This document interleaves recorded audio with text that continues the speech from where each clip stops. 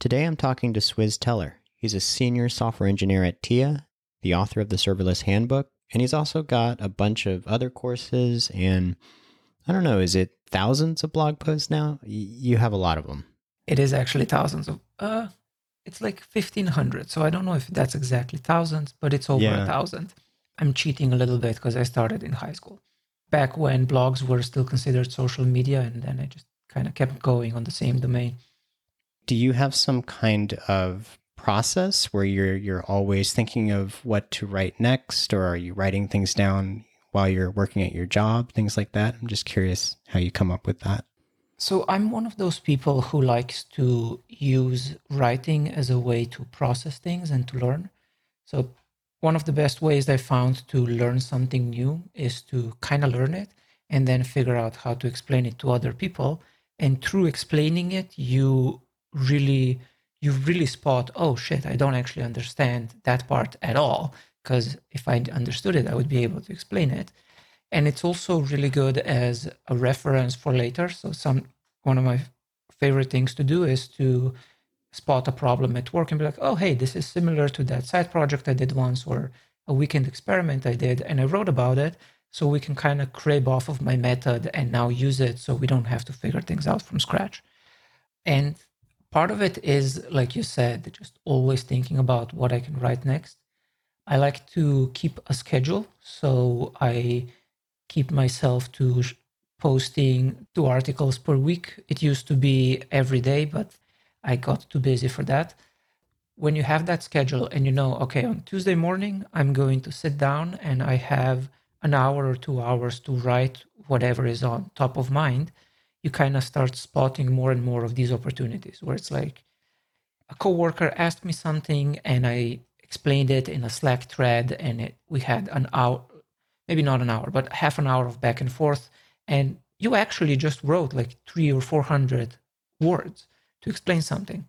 If you take those 400 words and just polish them up a little bit or rephrase them a different way so that they're easier to understand for somebody who is not your coworker, hey, that's a blog post and you can post it on your blog and it might help others.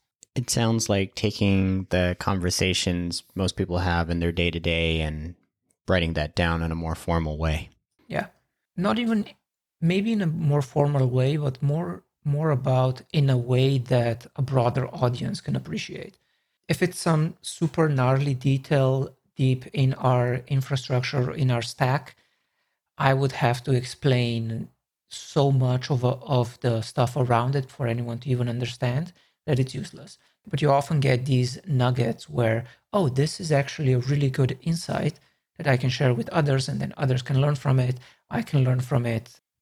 What's the most accessible way or the way that I can share this information with the most people who don't have all this context that I have from working in this place? Exactly. And then the power move, if you're a bit of an asshole, is to, instead of answering your coworker's question, is to think about the answer, write a blog post, and then share the link with them. I think that's pushing it a little bit. Yeah, it's like you're being helpful, but it also feels a little bit passive aggressive, I guess. I don't know. Yeah, exactly. Although that's a really good way to write documentation. One thing I've noticed at work is if people keep asking me the same questions, I try to stop writing my replies in Slack and instead put it on Confluence or whatever internal wiki that we have and then share that link. And that has always been super appreciated by everyone. I think it's easy to have that reply in Slack and solve that problem right then.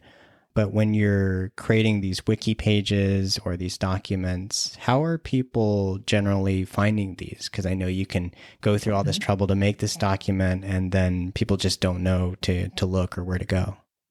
Yeah. Discoverability is a really big problem, especially what happens with a lot of internal documentation is that it's kind of this wasteland of good ideas that doesn't get updated and nobody maintains. So people stop even looking at it. And then if people stop looking at it, people stop updating it, people stop contributing, and it kind of just falls apart. And the other problem that often happens is that you start writing this documentation in a vacuum. So there's no audience for it, so it's not helpful. That's why I like the Slack first approach, where you first answer the question in Slack, and now you know exactly what you're answering and exactly who the audience is. And then you can even just copy paste from Slack, put it in in a Jira board or wherever you put these things, spice it up a little, maybe fix some punctuation. And then next time when somebody asks you the same question, you can be like, oh, hey, I remember where that is. Go find the link and share it with them. It kind of also trains people to start looking at the wiki. I don't know, maybe it's just the way my brain works, but I'm really bad at remembering information, but I'm really good at remembering how to find it. Like my brain works like a huge reference network, and it's very easy for me to remember, oh, I wrote that down and it's over there. Even if I don't remember the answer, I almost always remember where I wrote it down if I wrote it down. Whereas in Slack, it just kind of gets lost. Do you also take more informal notes? Like, do you have notes locally you look through, or something that's not a straight up wiki page? I'm actually really bad at that. One of the things I do is that when I'm coding, I write down everything. So I have almost like an engineering logbook where almost everything I think about, problems I'm working on, I'm always writing them down by hand on a piece of paper. And then I never look at those notes again. And it's almost like it helps me think, it helps me organize my thoughts. And I find that I'm really bad at actually referencing my notes and reading them later because, and this again is probably a quirk of my brain, but I've always been like this. Once I write it down, I rarely have to look at it again. But if I don't write it down, I immediately forget what it is.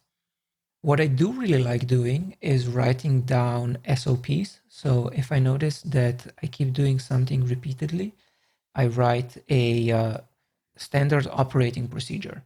For my personal life and for work as well, I have it's not that huge, but I have a repository of standard procedures where, okay, I need to do X. So you pull up the right recipe and you just follow the recipe. And if you spot a bug in the recipe, you fix the recipe. And then once you have that polished, it's really easy to turn that into an automated process that can do it for you, or even outsource it to somebody else who can work on it, so that you don't have to keep doing the same stuff and figuring it out from scratch every time. And these standard operating procedures, they sound a little bit like run books, I guess. Mm-hmm. Yep. Run books, or I think in DevOps, I think the big red book or the red binder where you take it out and you're like, we're having this emergency, this alert is firing, here are the next steps of what we have to check. So for those kinds of things, those are more for incidents and things like that. But in your case, it sounds like it's more, I need to get started with a Next.js project, or I need to set up a Postgres database, things like that. Yeah. Or I need to reset a user to initial states for testing, or create a new user, that sort of thing. These probably aren't in that handwritten logbook, right? Yeah, these usually go on the wiki. That's also a really good way to share them with new engineers who are coming onto the team. Is it where you just basically dump them all on one page, or is it where you organize them somehow so that people know that this is where they need to go? I like to keep a pretty flat structure because I think the idea of categorization outlived its prime. We have really good search algorithms now and really good fuzzy searching. So it's almost easier if everything is just dumped and is designed to be easy to search. A really interesting anecdote from, I think they were professors at some school, and they realized that they try to organize everything into files and folders, and they're trying to explain that to their younger students, people who are in their early 20s, and the young students just couldn't understand, why would you put anything in a folder? Like, what is a folder? Why? You just dump everything on your desktop and then Command F and you find it. Why would you even worry about what the file name is, where the file is? Like, who cares? It's there somewhere. Yeah, I think I saw the same article. I think it was on The Verge, right? Yeah. Yeah, I mean, I think that's right because when you're using, say, a Mac and you don't go look for the application or the Hmm. document you want to run, a lot of times you open up Spotlight and just type it and it comes up. Though I think what's also sort of interesting is, at least in the note taking space, there's a Hmm. lot of people who like setting up things like tags and things like that. Yeah. And in a way that feels a lot like folders, I guess. Yeah, the difference between tags and categories is that the same file can have multiple tags and it cannot be in multiple folders. So that's why categorization systems usually fall apart. Hmm. But you mentioned note-taking systems, and my opinion on those has always been that it's very easy to fall into the trap of feeling productive because you're working on your note or productivity system, but you're not actually achieving anything. You're just creating work for work's sake. So I try to keep everything as simple as possible and kind of avoid the overhead. People can definitely spend hours upon hours curating what's my note taking system going to be. Hmm. The same way that you can try to set up your blog for 2 weeks and not write any articles, right? Yeah, exactly. Yeah, I mean, for myself, when I take notes, a lot of times I'll just create a new note in Apple Notes or Hmm. in a Markdown file, and I'll just write stuff. But it ends up being very similar to what you described with your logbook, in that, like, because it's not really organized in any way, Hmm. it can be tricky to go back and actually find useful information. Though I suppose the main difference though is that when it is digital, sometimes if I search for a specific software application or a specific tool, then at least I can find those bits there. Yeah, that's true. The other approach that I like to use is called the good shit stays. So if I can't remember it, it probably wasn't important enough. And you can, especially these days with the internet, when it comes to details and facts, you can always find them. I find that it's pretty easy to find facts as long as you can remember some sort of reference to it. You can find specific errors or, like you say, specific facts, but I think if you haven't been working with a specific technology or Hmm.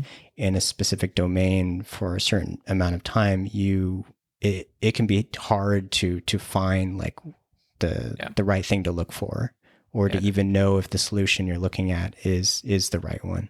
hmm, that is very true. Yeah, yeah. I don't really have a solution for that one other than Yeah. relearn it again, and it's usually faster the second time. But if you had notes, you would still have to reread the notes anyway. I guess that's a little faster because it's customized to you personally. Where it's helpful is that sometimes when you're looking online, you have to jump through a bunch of different sites to Hmm. kind of get all the information together. And by that time, you've lost your flow a little bit, or you've lost kind of what you were working on to Yeah, begin with. Yeah. yeah, that definitely happens. Next, I'd like to talk about the serverless handbook. Something that you've talked about publicly a little bit is that when you try to work on something, you don't think it's a great idea to just go look at a bunch of blog posts. Hmm. You think it's better to go to a book or some kind of more I don't know what you would call it, like larger or authoritative Hmm. resource. And I wonder what the process was for you, like when you decided I'm going to go learn how to do serverless. What was your process for doing that? Yeah, when I started learning serverless, I noticed that maybe I just wasn't good at finding them. That's one thing I've noticed with Google is that when you're jumping into a new technology, it's often hard to find stuff because you don't really know what you're searching for. And Google also likes to tune the algorithms to you personally a little bit. So it can be hard to find what you want if you haven't been in that space. So I couldn't really find a lot of good resources. which resulted in me doing a lot of exploration essentially from scratch, or piecing together different blogs and scraps of information here and there. I know that I spend ridiculous amounts of time in even as deep as GitHub issues on closed issues that came up in Google and answered something, or people were figuring out how something works, and then kind of piecing all of that together and doing a lot of kind of manual banging my head against the wall until the wall broke and I got through. So I decided after all of that I really like serverless as a technology, and I really think it's the future of how backend systems are going to be built. I think it's unclear yet what kind of systems it's appropriate for and what kind of systems it isn't. It does have pros and cons. It does resolve a lot of the very annoying parts of building a modern website or building a modern backend go away when you go serverless. So I figured I really like this, and I've learned a lot trying to piece it together over a couple of years. And if combined, I felt like I was able to do that because I had previous experience with building full stack websites, building full stack apps, and understanding how backends work in general. So it wasn't like, okay, how do I do this from scratch? It was more, okay, I know how this is supposed to work in theory, and I understand the principles. What are the new things that I have to add to that to figure out serverless? So I wrote the serverless handbook basically as a reference or as a resource that I wish I had when I started learning this stuff. It gives you a lot of the background of just how backends work in general, how databases connect, what different databases are, how they work. Then I talk some about distributed systems because that comes up surprisingly quickly when you're going with serverless approaches because everything is a lot more distributed. And it talks about infrastructure as code because that kind of simplifies a lot of the DevOpsy parts of the process, and then talks about how you can piece it together in the end to get a full product. And I approached it from the perspective of I didn't want to write a tutorial that teaches you how to do something specific from start to finish, because I personally don't find those to be super useful.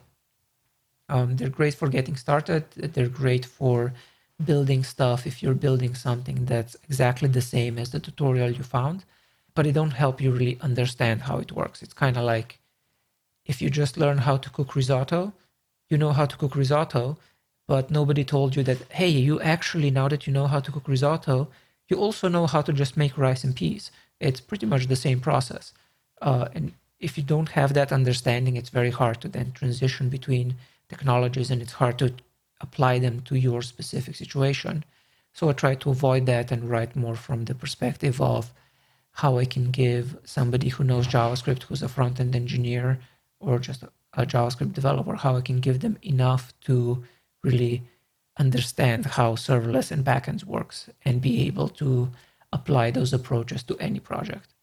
When people hear serverless, a lot of times they're not really sure what that actually means. I think a lot of times people think about lambdas, they think about functions as a service. But I wonder to you, like what does serverless mean to you?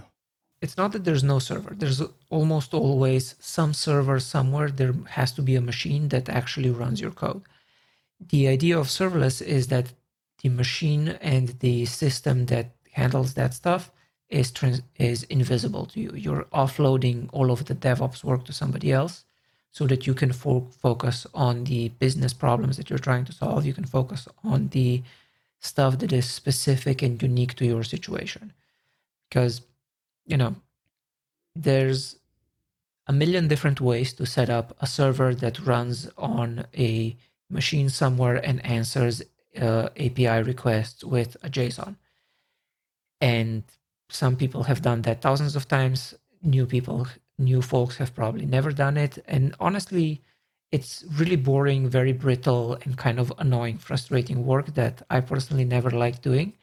So with serverless, you can kind of hand that off to a whole team of engineers at AWS or at Google or whatever other providers there are, and they can deal with that stuff. And you can work on the level of, I have this JavaScript function. I want this JavaScript function to run when somebody hits this URL. And that's it. That's all. That's essentially all you have to think about. So that's what serverless means to me. It's essentially cloud functions, I guess.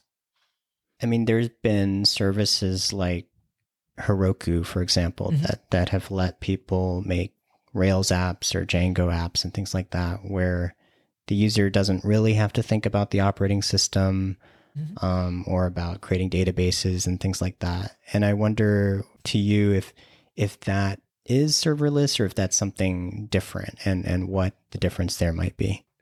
I think of that as an intermediary step between on-prem or handling your own servers and full serverless, because you still have to think about provisioning. You still have to think of your server as a whole blob or a whole glob of things that runs together and runs somewhere and lives somewhere. So you have to provision capacity. You have to still think about how many servers you have on Heroku. They're called dynos. You still have to deal with the routing. You have to deal with connecting it to the database. You always have to think about that a little bit. But you're still dealing with a lot of the frameworky stuff where you have to, okay, I'm going to declare a route, and then once I've declared the route, I'm going to tell it how to take data from the request, put it to the function that's actually doing the work, and then you're still dealing with all of that. Whereas with full serverless, first of all, it can scale down to 0, which is really useful if you don't have a lot of traffic. You're not paying anything unless somebody is actually using your app. The other thing is that you don't deal with any of the routing or any of that. You're just saying, I want this URL to exist and I want it to run that function. That you don't deal with anything more than that. And then you just write the actual function that's doing the work. So it ends up being is a normal JavaScript function that accepts a request as an argument and returns a JSON response or even just a JSON object, and the serverless machinery handles everything else, which I personally find a lot easier. And you don't have to have these, what I call JSON bureaucracy, where you're piping an object through a bunch of different functions to get from the request to the actual part that's doing the work and then back. You're just doing the core interesting work. So it sort of sounds like one of the big distinctions is with something like Heroku or something similar, you may not have a server, but you have the dyno, which is basically a server. You have something that is consistently running. Whereas with what you consider to be serverless, it's something that basically only launches on when it's invoked, whether that's a API call or something else. The routing thing is a little bit interesting because when I was going through the course, there are still the routes that you write. It's just that you're telling, I guess, the API gateway, Amazon's API gateway, how to route to your functions, which was very similar to how to route to a controller action or something like that in other languages. Yeah, I think that part is pretty similar, where I think it kind of depends on what kind of framework you end up building. Yeah, it can be very simple. I know with Rails, it's relatively simple to define a new route. I think you have to touch 3 or 4 different files. I've also worked in large Express apps where hooking up the controller with all of the Swagger definitions or OpenAPI definitions and everything else ends up being like 6 or 7 different files that have to have functions that are named just right, and you have to copy paste it around. And I find that to be kind of a waste of effort. With the serverless framework, what I like is you have this YAML file and you say this route is handled by this function, and then the rest happens on its own. With Next.js or with Gatsby Cloud Functions, they've gone even a step further, which I really like. You have the /API directory in your project, and you just pop a file in there, and whatever that file is named, that becomes your API route. And you don't even have to configure anything. You just, in both of them, if you put a a JavaScript file in /API called hello world that exports a handler function that is automatically your route, and everything else happens behind the scenes. So that's more of a matter of the framework you're using and how easy does it make it to handle routing, whether that's a pain or not. Yeah. And I think with the serverless frameworks, it's because serverless itself as a concept makes it easier to set this up. We've been able to have these modern frameworks with really good developer experience. Gatsby now that they have Gatsby Cloud and Next.js with Vercel, and I think Netlify is working on it as well, they can have this really good integration between really tight coupling and tight integration between a web framework and the deployment environment, because serverless is enabling them to spin that up so easily. One of the things about your course is this isn't the only thing you focus on, but one of the use cases is basically replacing a traditional server rendered application or a traditional Rails, Django, Spring application where you've got the Amazon's API gateway in front, which is serving as the load balancer, I suppose. And then you have your Lambda functions, which are basically what would be a controller action in a lot of frameworks. Yep. And then you're hooking it up to a database, which could be Amazon's or could be any database, I suppose. And I wonder, in your experience, having worked with serverless at your job or in side projects, whether that's like something you would use as a default or whether serverless is more for background jobs and things like that. I think the underlying hidden question you're asking is about cold starts and API and response times. Because one of the concerns that people have with serverless is that if your app is not used a lot, your servers scale down to 0. So then when somebody new comes on, it can take a really long time to respond and they're going to bail and be upset with you. One way that I've solved that is using kind of a more Jamstacky approach. I feel like that buzzword is still kind of in flux, but the idea is that the actual app, front-end app, the client app, is running off of CDNs and doesn't even touch your servers.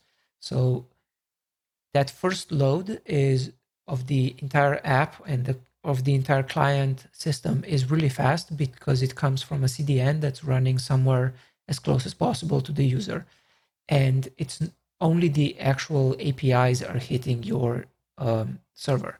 So for example, if you have something like a blog, most blogs are pretty static. Most of the content is very static. I use that on my blog as well. You can pre-render that when you're deploying the project. So you kind of pre-render everything that's static when you deploy, and then it becomes just static files that are served from a CDN. So you get the initial article. I haven't tested in a while, but I think if you load one of my articles on Swizzes.com, it's readable like on Lighthouse reports. If you look at the Lighthouse where it gives you the series of screenshots, the first screenshot is already fully readable. I think that means it's probably under 30 or 40 milliseconds to get the content and start reading. But then it rehydrates and becomes a React app. And then when it's a React app, it can make further API calls to the backend. So usually on user interaction, like if you have upvotes or comments or something like that, only when the user clicks something, you then make an API call to your server, and that then calls a Lambda or a Gatsby function or a Netlify Cloud function or even a Firebase function, which then wakes up and talks to the database and does things. And usually people are a lot more forgiving of that one taking 50 milliseconds to respond instead of 10 milliseconds. But 50 milliseconds is still pretty good. And I think there were recently some experiments shared where they were comparing cold start times. And if you write your Cloud Functions in JavaScript, the average cold startup time is something like 100 milliseconds. And a big part of that is because you're not wrapping this entire framework like Express or Rails into your function. It's just a small JavaScript function. So the server only has to load up something like, I don't know, I think my biggest cloud functions have been maybe 10 kilobytes with all of the dependencies and everything bundled in. And that's pretty fast for a server to load, run, start Node.js, and start serving your request. It's way fast enough. And then if you need even more speed, you can go to Rust or Go, which are even faster. As long as you avoid the Java, .NET, C#, those kinds of things, it's usually fine. One of the reasons I was curious is because I was going through the REST example you've got, where it's basically going through Amazon's API gateway, goes to a Lambda function written in JavaScript, and then talks to DynamoDB, gives you a record back or creates a record. And I found that just making those calls, making a few calls, hopefully to account for the cold start, I was getting response times of maybe 150 to 250 milliseconds, which is not terrible, but it's also not what I would call fast either. So I was just kind of curious, when you have a real app, like are there things that you've come across where Lambda maybe might have some issues, or at least there's tricks you need to do to work around them? Yeah, so the big problem there is as soon as a database is involved, that tends to get slower, especially if that database is not co-located with your Lambda. So it's usually, or when I've experimented, it was a really bad idea to go from a Vercel API function talk to DynamoDB in AWS. That goes over the open internet and it becomes really slow very quickly. At my previous job, I experimented with serverless and connecting it to RDS. If you have RDS in a separate private network, then RDS is the Postgres database service they have. If that's running in a separate private network than your functions, it immediately adds 200 or 300 milliseconds to your response times. If you keep them together, it usually works a lot faster. And then there are ways to keeping them pre-warmed. Usually it doesn't work as well as you would want. There are ways on AWS to, I forget what it's called right now, but they have now what's some sort of automatic pre-warming if you really need response times that are smaller than 100, 200 milliseconds. But yeah, it mostly depends on what you're doing. As soon as you're making API calls or database calls, you're essentially talking to a different server. That is going to be slower on a Lambda than it is if you have a package server that's running the database and the server itself on the same machine. And are there any specific challenges related to, say, you mentioned RDS earlier. I know with some databases, like, for example, Postgres, sometimes when you have a traditional server application, the server will pool the connections. So it'll make some connections to your database and just keep reusing them. Whereas with a Lambda, I think, is it making a new connection every time? Almost. So Lambdas, I think you can configure how long it stays warm, but what AWS tries to do is reuse your Lambdas. So when the Lambda wakes up, it doesn't die immediately after that initial request. It stays alive for the next, let's say it's 1 minute, or even if it's 10 minutes, it stays alive for the next couple of minutes. And during that time, it can accept new requests and serve them. So anything that you put in the global namespace of your function will potentially remain alive between functions, and you can use that to build a connection pool to your database so that you can reuse the connections instead of having to open new connections every time. What you have to be careful with is that if you get simultaneous requests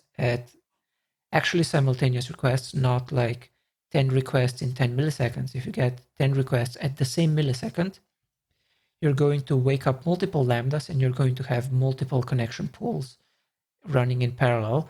So it's very easy to crash your RDS server with something like AWS Lambda, because I think the default concurrency limit is 1,000 lambdas.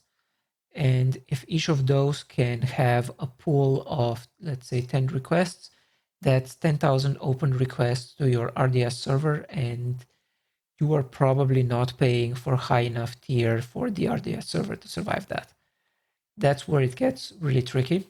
I think AWS now has a service that lets you kind of offload a connection pool so that you can take your Lambda and connect it to the connection pool, and then the connection pool is keeping warm connections to your server.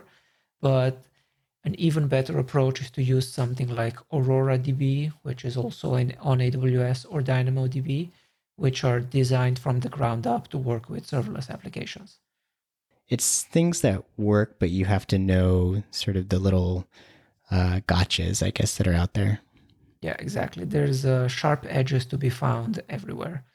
Part of that is also that serverless isn't that old yet. I think AWS Lambda launched in 2014 or 2015, which is one forever in internet time, but it's still not that long ago.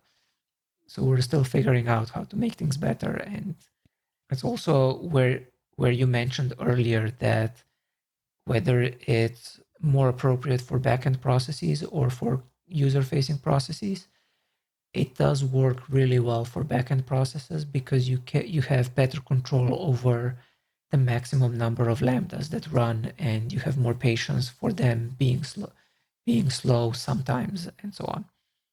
It sounds like even for front end processes, as long as you know, like you said, the sharp edges, and you could do things like putting a CDN in front, where your lambdas don't even get hit until some later time. There's a lot of things you can do to make it where it is a good choice, or a good, I guess, would you say when you're building an application, do you default to using a serverless type of stack?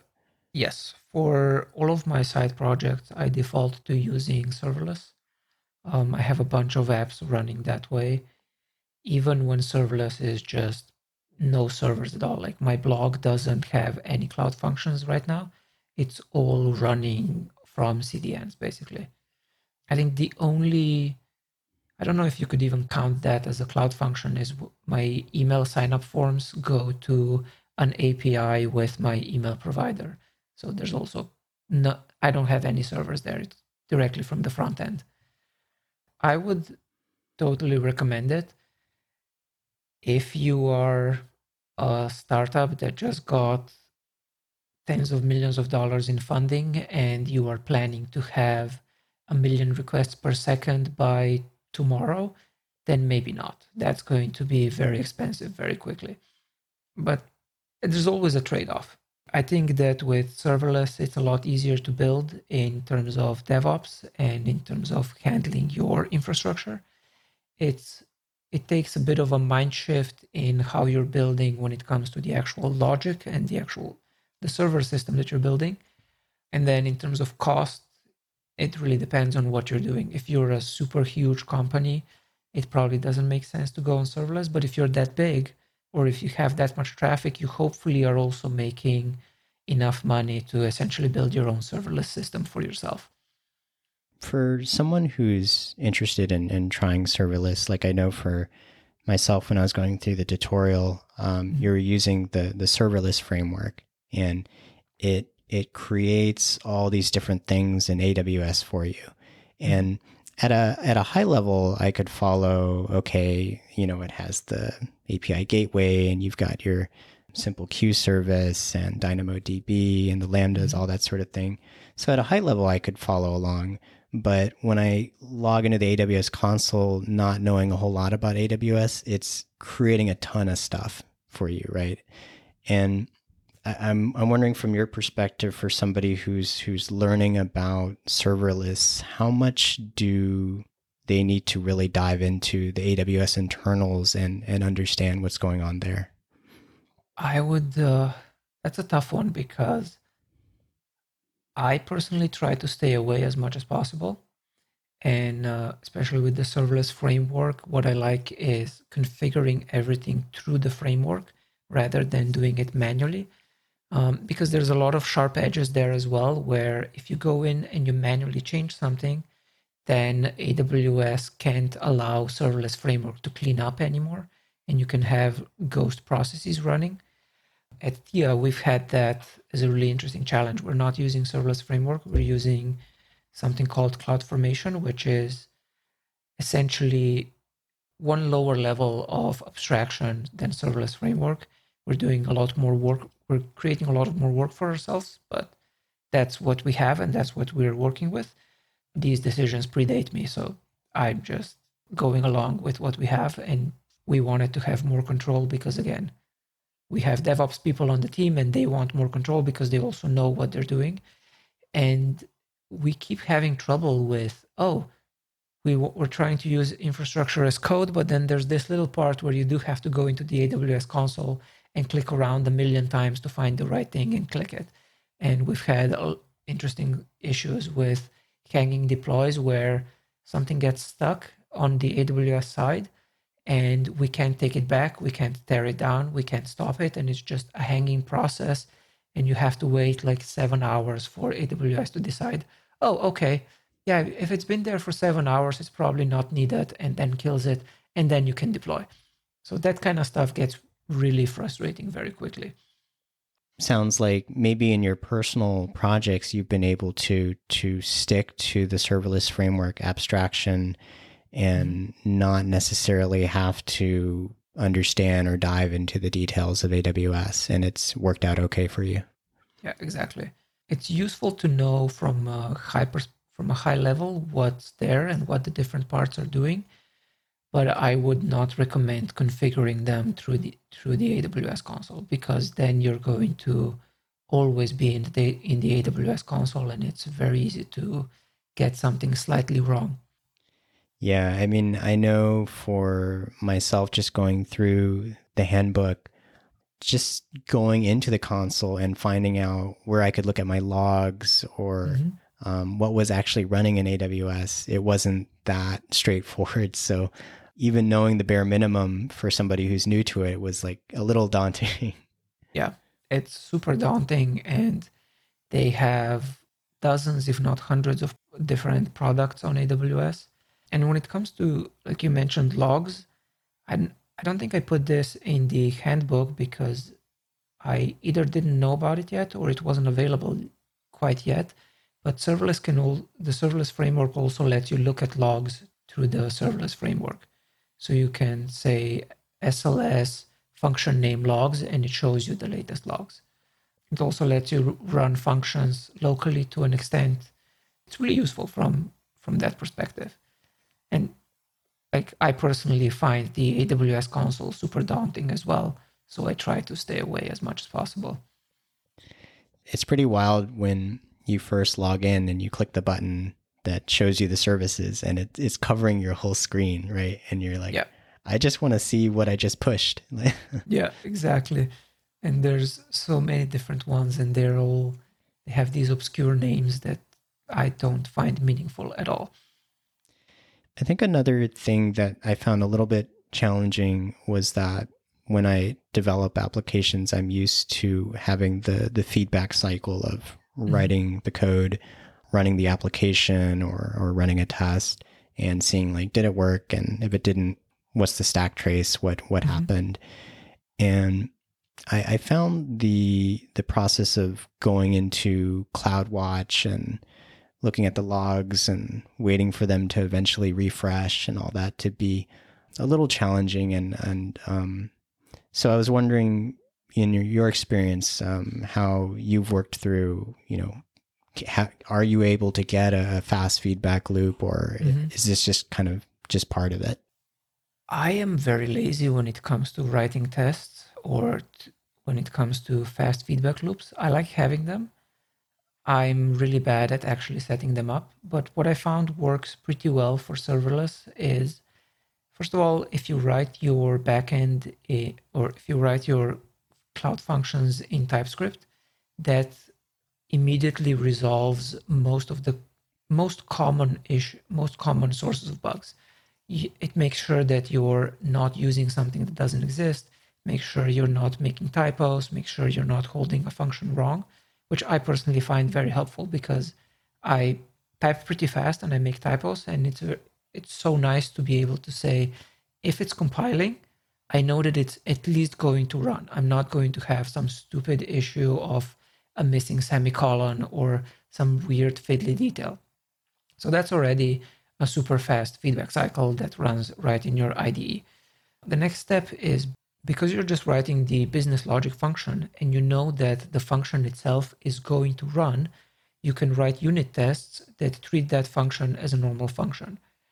I'm personally really bad at writing those unit tests, but they can really speed up the actual process of testing, because you can go and you can be like, okay, so I know that the code is doing what I want it to be doing if it's running in isolation. And that can be pretty fast. The next step that is another level in abstraction and gives you more feedback is, with serverless, you can locally invoke most lambdas. The problem with locally running your lambdas is that it's not the same environment as on AWS. And I asked one of the original developers of the same serverless framework, and he said, just forget about accurately replicating AWS on your system. There are so many dragons there, it's never going to work. And I had an interesting example about that when I was building a little project for my girlfriend that sends her photos from our relationship to an IoT device every day or something like that. It worked when I ran SLS invoke, and it ran, and it even called all of the APIs and everything worked. It was amazing. And then when I deployed it, it didn't work. And it turned out that it was a permissions issue. I forgot to give myself a specific IAM role for something to work. So that's kind of like a stair-stepping process of having fast feedback cycles. First, if it compiles, that means that you're not doing anything absolutely wrong. If the tests are running, that means it's at least doing what you think it's doing. If it's invoking locally, it means that you're holding the APIs and the third-party stuff correctly. And then the last step is deploying it to AWS and actually running it with a curl or some sort of request and seeing if it works in production. And that then tells you if it's actually going to work with AWS. And the nice thing there is, because serverless framework does, at least I think it does, sort of incremental deploys, that cycle is pretty fast. You're not waiting half an hour for your code pipeline or for your CI to run and integration test to do stuff. It's like 1 minute, it takes 1 minute and it's up, and you can call it and you immediately see if it's working. Basically, you're trying to do everything you can, static typing and running tests just on the functions. But I guess when it comes down to it, you really do have to push everything up to AWS, have it all run in order to really know. And so I guess it's sort of a trade-off, right? Versus being able to, if you're writing a Rails application and you've got all your dependencies on your machine, you can spin it up and you don't really have to wait for it to push anywhere. But yeah, but you still don't know what if your database is misconfigured in production. Right. So it's never the same as production. Yeah. It's just closer, right? Yeah, exactly. Yeah, I totally get. When you don't have the real services or the real databases, then there's always going to be stuff that you can miss. Yeah. It's not working until it's working in production. That's a good place to end it on. But is there anything else you want to mention before we go? No, I think that's good. I think we talked about a lot of really interesting stuff. Cool. Well, Swizz, thank you so much for chatting with me today. Yeah. Thank you for having me.